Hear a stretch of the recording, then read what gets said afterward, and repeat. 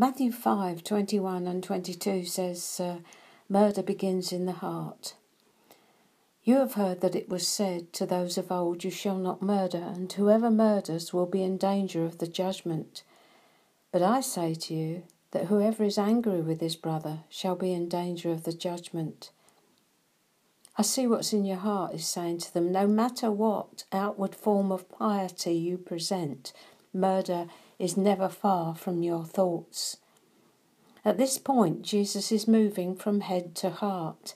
He's going to start nailing us regarding our thought life and attitudes. He's moving from an intellectual understanding to practical application, in your face, up front and personal. Keep in mind, please, this is all about you coming into abundant life.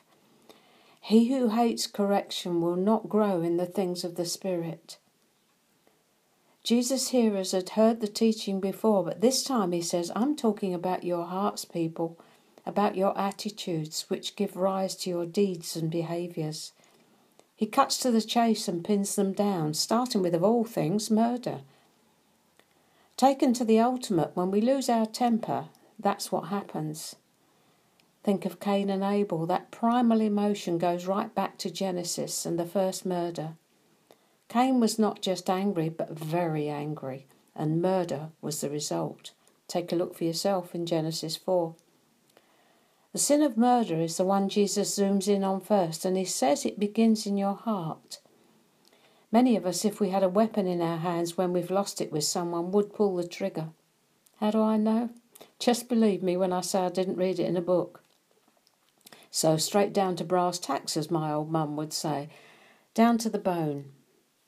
You shall not murder is the 6th commandment of the 10, and it's the one which addresses our behaviour towards people around us, the first one. The other 4, the first 4, are towards God.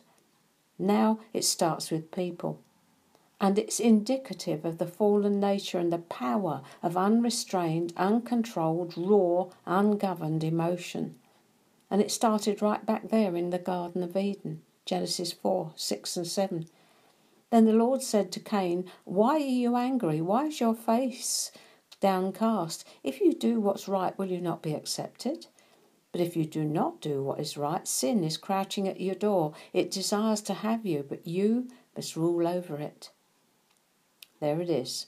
Sin is crouching at your door. It desires to have you, but you must rule over it. Sin crouching in wait to have Cain, and of course it wins. Unable to contain himself, he rises up and slits his brother's throat. You want some blood, he says to God, have some of that.